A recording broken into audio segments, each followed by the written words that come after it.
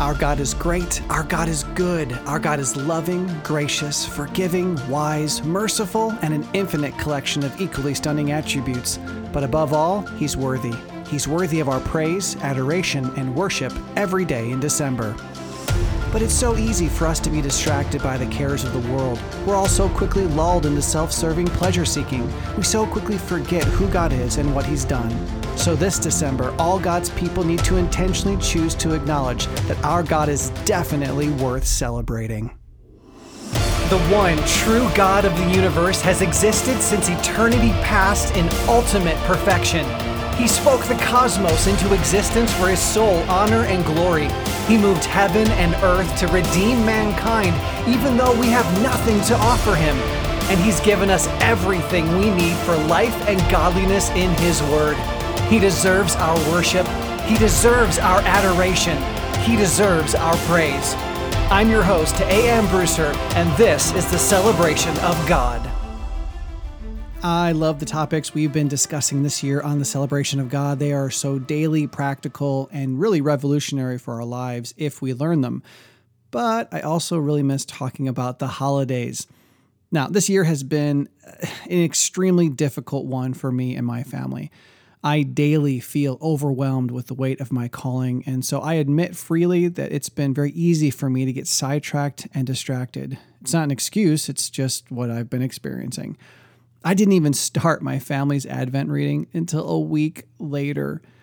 So discussing the holidays in real time last year, it just really helped me be a lot more intentional with worshiping God with our holidays. But just like that, I'm slipping back into autopilot. So it's definitely high time to have this conversation all over again. But before we dive in, I do want to remind you that you can follow the Celebration of God on Facebook and Instagram. All throughout the day, you can receive super valuable worship prompts that point you toward the character and deeds of our great God, and hopefully that will make it easier to not forget. And I hope to see you there. Also, today's transcript, as well as a ton of holiday resources, are available on our blog at celebrationofgod.com. And lastly, I want to let you know about a brand new opportunity for the Truth Love Parent and Celebration of God audiences. If you download an app called Wisdom, you can create a free account and follow me at A.M. Brewster. From there, you'll be notified anytime I start a live talk. That's right, a live talk. You'll also be able to access any of my past talks. But here's the cool thing. When you join a live talk, you will be able to actually join the conversation. You'll be able to ask questions, share what God is doing in your life, tell us what you've been learning. You can be part of the discussion. Well, this coming Wednesday at 11 a.m. Eastern Standard Time, I'll be hopping onto Wisdom to host a talk about the response God wants us to have to the three annunciations of Christ. And you might say, Aaron, I'd love to get involved in that conversation, but I have no idea what you're talking about. Well, here's the thing. The very next TLP episode is going to be the first part of a sermon that I preached about the believer's response to Christ's three annunciations. It's the perfect topic for Advent and preparing for Christmas. So I hope you'll listen to that episode on Truth Love Parent and then join us on Wednesday to get super practical about applying what we learned to our daily lives. And if Wednesday at 11 a.m. EST doesn't work for you, I plan to host live talks at other times during the week. Just join Wisdom from your iPhone and make sure to follow me at A.M. Brewster so that you'll get notified anytime I go live. And with that, let's talk about worshiping God in December.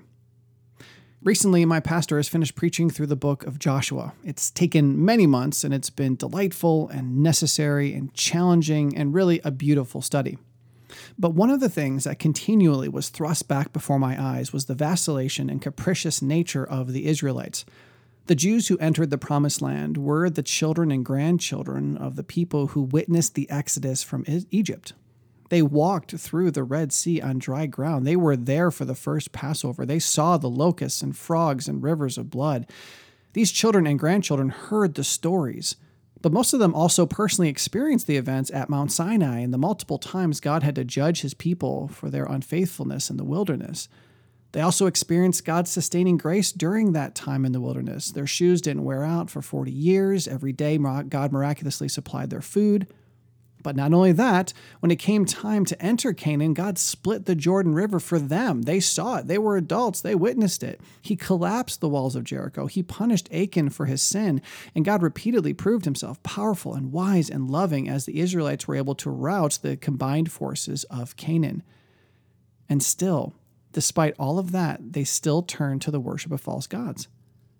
This is exemplified all throughout the book, but even Joshua's final words to the people were a challenge for them to choose whom they were going to serve.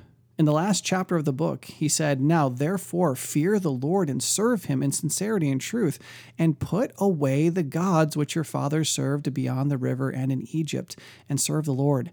If it is disagreeable in your sight to serve the Lord, choose for yourselves today whom you will serve, whether the gods which your fathers served, which were beyond the river, or the gods of the Amorites in whose land you are living. But as for me and my house, we will serve the Lord." Having experienced everything they experienced, some of them were still carrying around their fathers' idols. Joshua just couldn't say to the people, "Keep serving God faithfully, everyone. Good job." He had to give them an ultimatum because so many still weren't obeying. And then the very next book of the Bible, in Judges 2, 6 through 13, it reads, "When Joshua had dismissed the people, the sons of Israel went each to his inheritance to possess the land. The people served the Lord all the days of Joshua and all the days of the elders who survived Joshua, who had seen all the great work of the Lord which he had done for Israel." That sounds great. "Then Joshua the son of Nun, the servant of the Lord, died at the age of 110, and they buried him in the territory of his inheritance, in the hill country of Ephraim, north of Mount Gash. All that generation also were gathered to their fathers, and there arose another generation." Now, here's the thing. Let me stop right there. So we see, generally speaking, that particular generation seemed to do a good job. Maybe there was a revival. They put away their father's idols, and they served the Lord. Obviously, not everyone individually did it perfectly, but for the most part, as a generation, they did. But here we go. "And there arose another generation after them who did not know the Lord, nor yet the work which he had done for Israel. Then the sons of Israel did evil in the sight of the Lord and served the Baals, and they forsook the Lord, the God of their fathers, who had brought them out of the land of Egypt, and followed other gods from among the gods of the peoples who were around them, and bowed themselves down to them. Thus they provoked the Lord to anger. So they forsook the Lord and served Baal and the Ashtaroth." The very next generation, who clearly had not been discipled well by their parents and elders, wholeheartedly rebelled. My friends, we all know that the whole month of December is comprised of Advent, Christmas, and unless you live in certain Middle Eastern and Asian countries, New Year's, preparations, and celebrations. We all know this. Even unbelievers have their own versions of Advent and Christmas and the New Year. But we Christians also know that this is a season of grace. We know that this is a time to celebrate God for our future glorification. We all know what opportunities we have to celebrate God this December, but the problem is that we, like the Israelites, forget God. We forget the awesome things he's done. We forget his faithfulness. We forget his commands, and we get so distracted by the rat race around us and our own hardships and trials and our own desires and pleasures that we fall right back into worshiping ourselves however we see fit. And I say this from personal experience, man. The last 6 months have been so hard, and it's been my own stinking fault. So how do we break this cycle for December? Well, Joshua gave us the answer. It starts with us intentionally making a choice. And if you were there for our Grow Your Worship series, you know how important it is to make a choice and make the right choice. Number one, we need to choose this day whom we will serve. We need to consciously and premeditatedly choose to worship God this December. We don't do it accidentally. We don't stumble into worshiping God. We naturally default to self-worship if we're not purposeful. But purposing this day to serve God in December isn't good enough. We need to start there for sure. We need to make it an intentional choice. But number two, we in our houses then need to actually serve the Lord. We need to choose to believe that God is deserving of our daily sacrifice, and then we need to daily sacrifice ourselves to him. If we really believe that God is preeminent and worthy, then we're going to live that out in our thoughts, desires, feelings, words, and actions. And when we discover that we've been distracted, that we've taken our eyes off of God and are fully immersed in worshiping ourselves, we need to confess our sin, ask for forgiveness, and repent. We need to turn away from the altar to self and place our lives back on the altar to God. By the way, if you're just joining us and haven't worked through the What is Worship series or the Grow Your Worship series, those are both linked in the description of today's episode and will be a huge help to you. So if you want to understand how we can elevate God in our lives during Advent, we have a bunch of resources for you. If you want to better understand how we can give God the preeminence in our homes on the 12 days of Christmas, we have a bunch of content on that on our website. And if you want to prepare your family and students and congregation and counselees and fellow disciples to glorify God in the new year, we have study aids for that as well. But it's not really about the availability of the tools. It's not about the preponderance of podcast episodes and devotionals. It starts with us choosing this day and every day that we will serve the Lord. And then it continues by us intentionally knowing God, understanding His Word, and submitting to Him in our every choice. Then and only then do all of the resources and content and devotionals and studies start to be helpful. So please take advantage of our holiday-themed resources at celebrationofgod.com, and also share this episode on your favorite social media outlets so other followers of Christ can take advantage of this timely reminder. It is so easy for us to turn from God. But by His grace, we can rededicate ourselves to Him this December. We can cast out those old idols and serve the Lord. Now, I'm really looking forward to our next episode. It will be called Shadows of What's to Come, and I believe as we open the book of Colossians, it will help us use the year-long celebration of God the right way. And boy, oh boy, do we need to do that. And I also want to invite you once again to download Wisdom so that you can continue the conversation with me as we all seek to become better disciples of Christ.